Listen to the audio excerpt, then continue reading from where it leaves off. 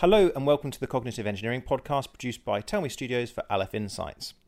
In this series of podcasts, we take a look at interesting topics and discuss what we think they tell us about analysis and decision making. I'm Fraser McGruer and I'm here with Chris Ragg and Peter Coghill of Aleph Insights. And this week we're discussing online rating systems and to what extent we can trust them.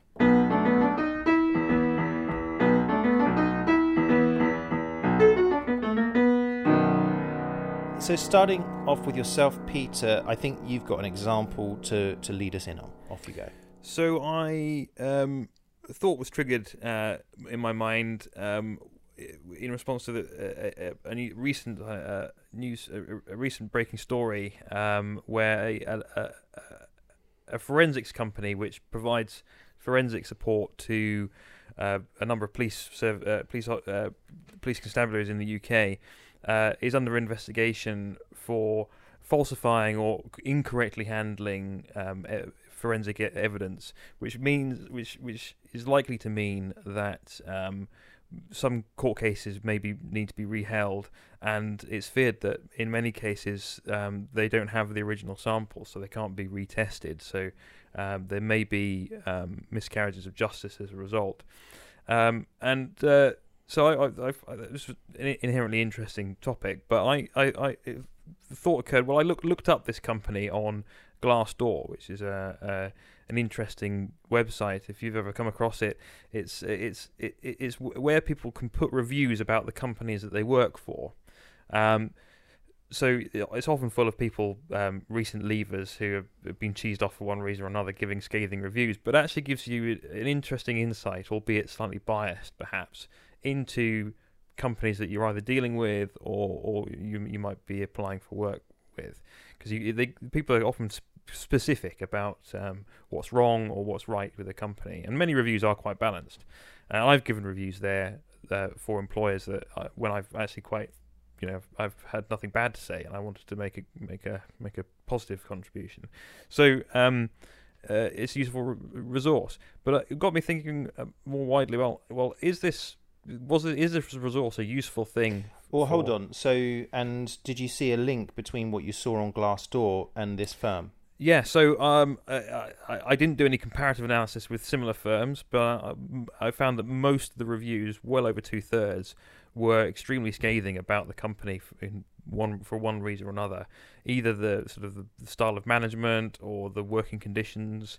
There were a lot of clearly unhappy people that had some association with this, who reported to have some association with this company, and that got me thinking. Well, is this a useful resource? If I was conducting due diligence on companies, would this be a useful resource, and to what extent could I trust the reviews to give me a balanced insight into how this company is run, and if knowing that they're likely to be biased in some way, how can I correct for that bias?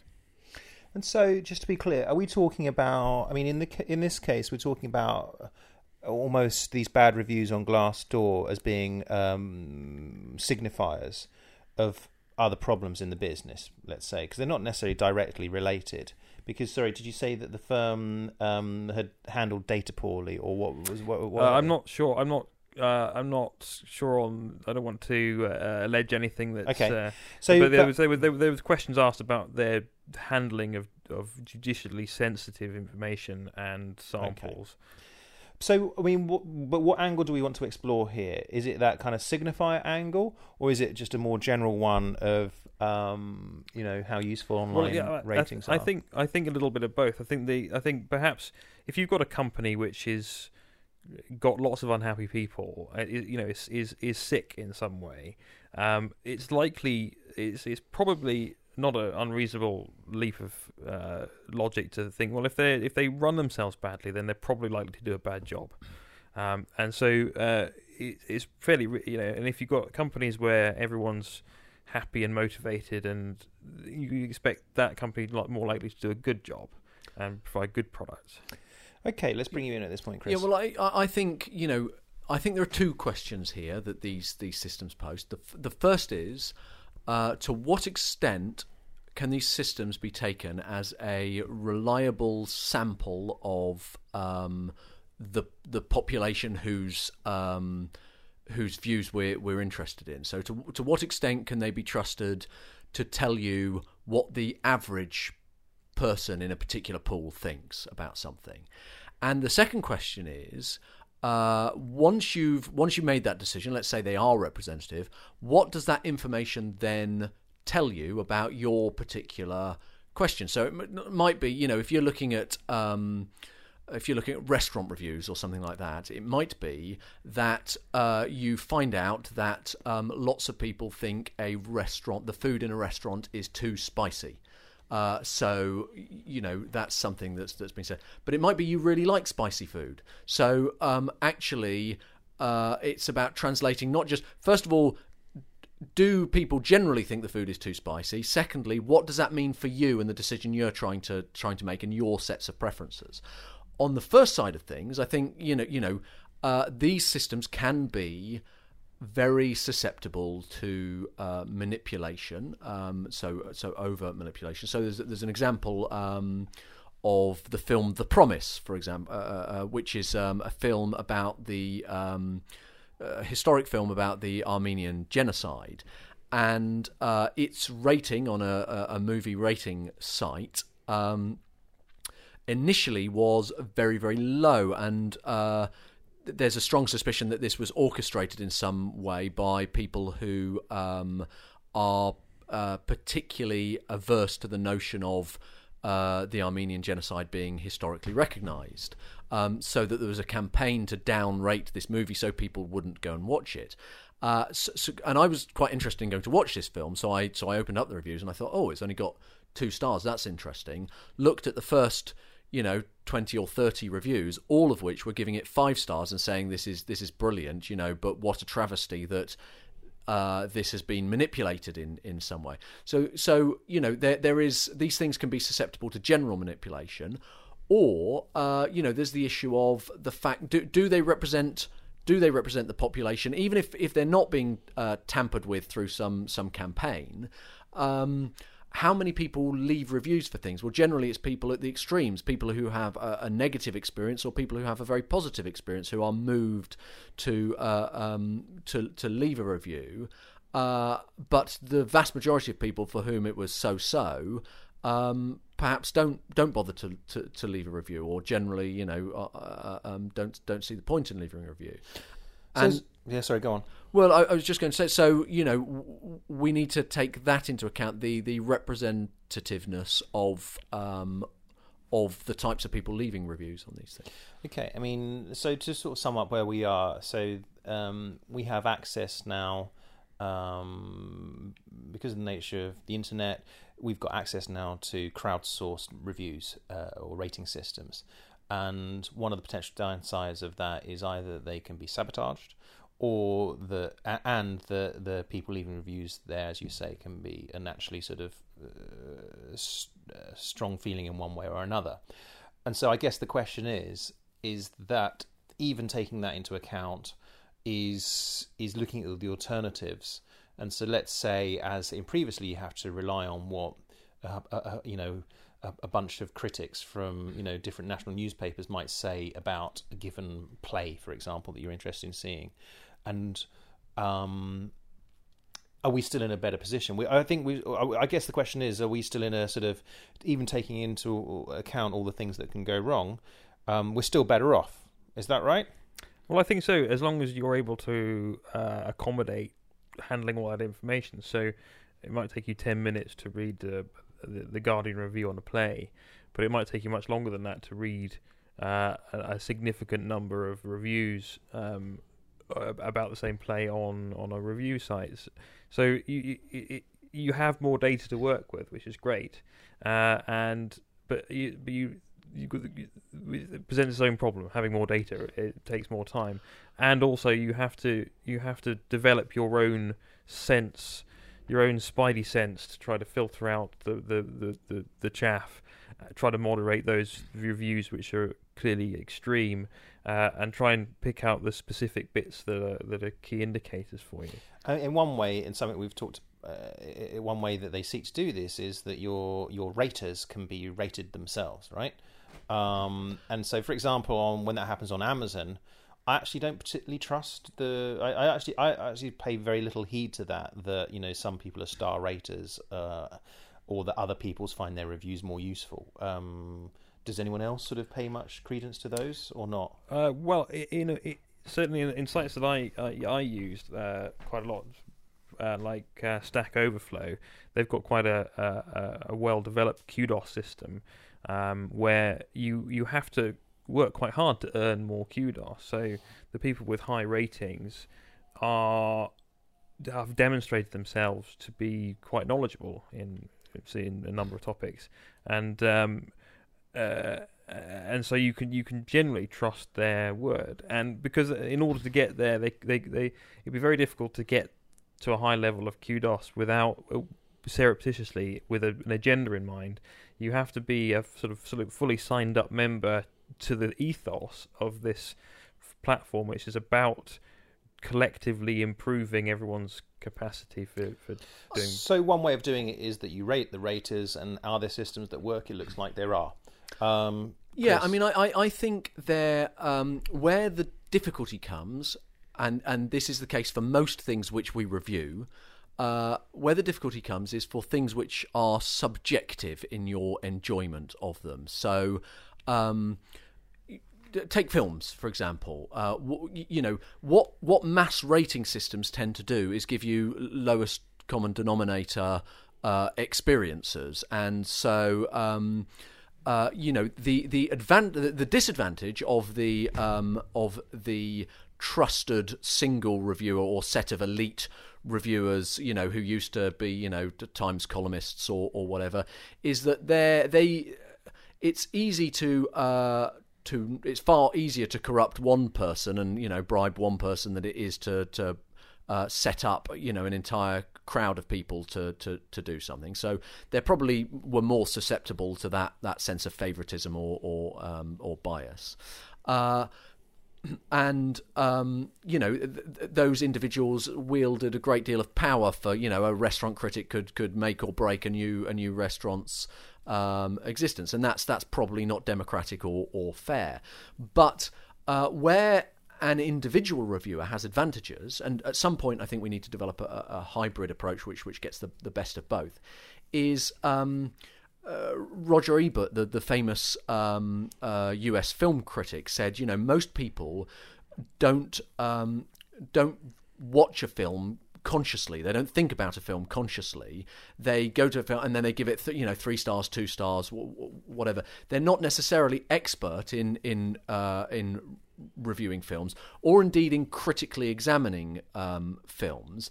And sometimes what you build up with a reviewer is a sense of trust in their opinion. So you get, this particular reviewer has got my number. They know my mores, and they will be able to pick something which I like. I trust them on these kinds of issues.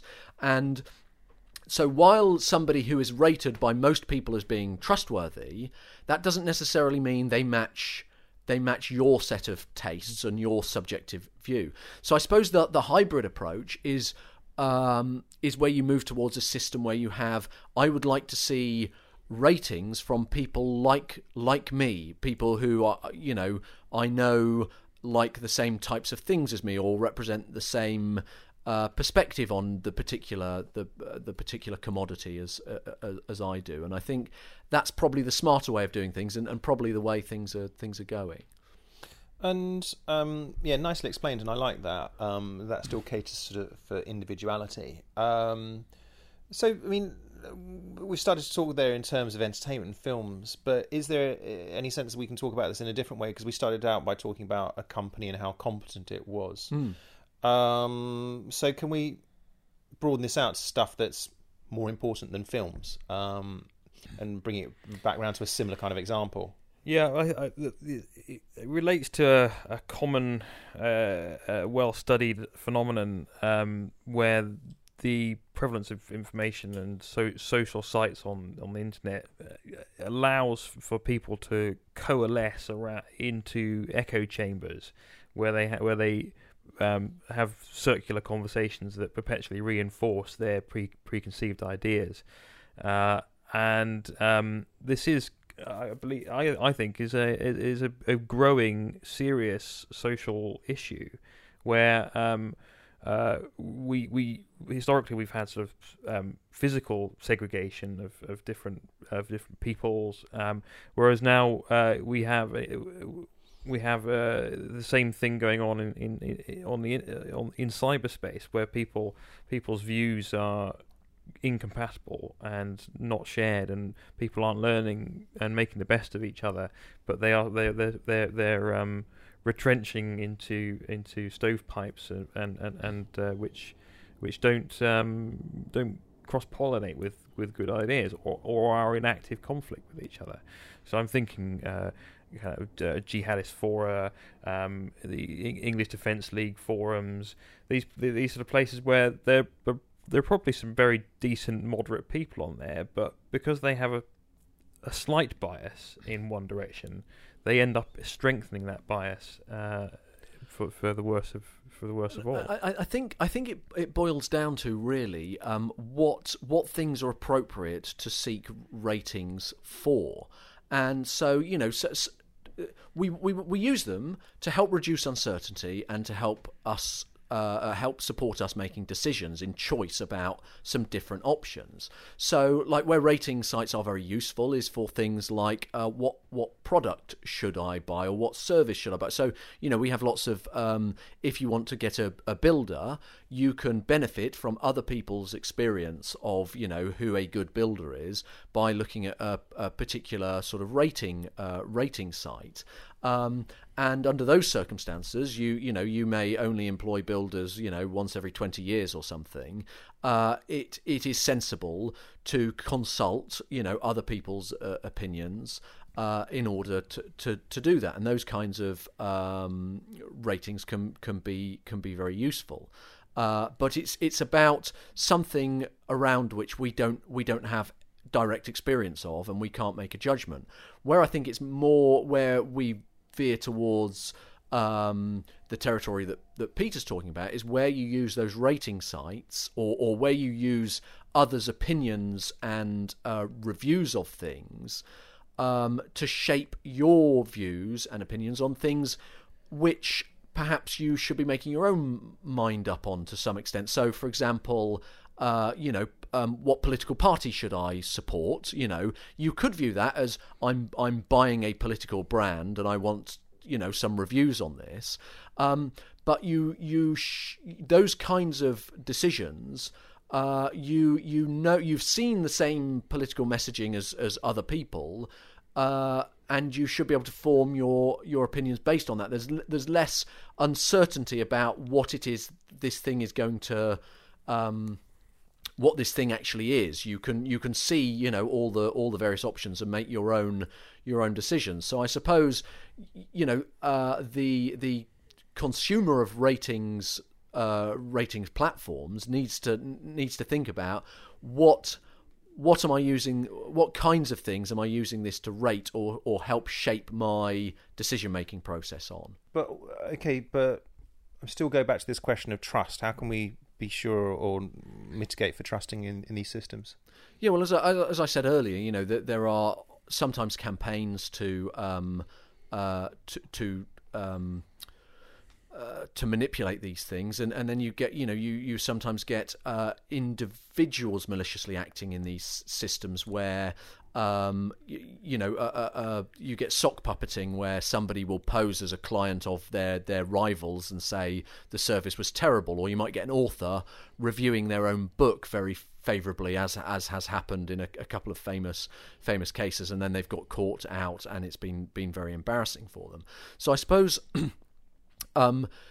we acknowledge the usefulness of these systems, but the potential for mistrust in them is quite great. So how do you build systems that spot deception or manipulation, and that's something which which we need to think about and be clever about, because there's an element of gaming. Any system you set up which is rigid, which says, okay, here are our set of rules for identifying imposters or people manipulating the system, can quite quickly be gamed by the people themselves. So this is quite a complex problem.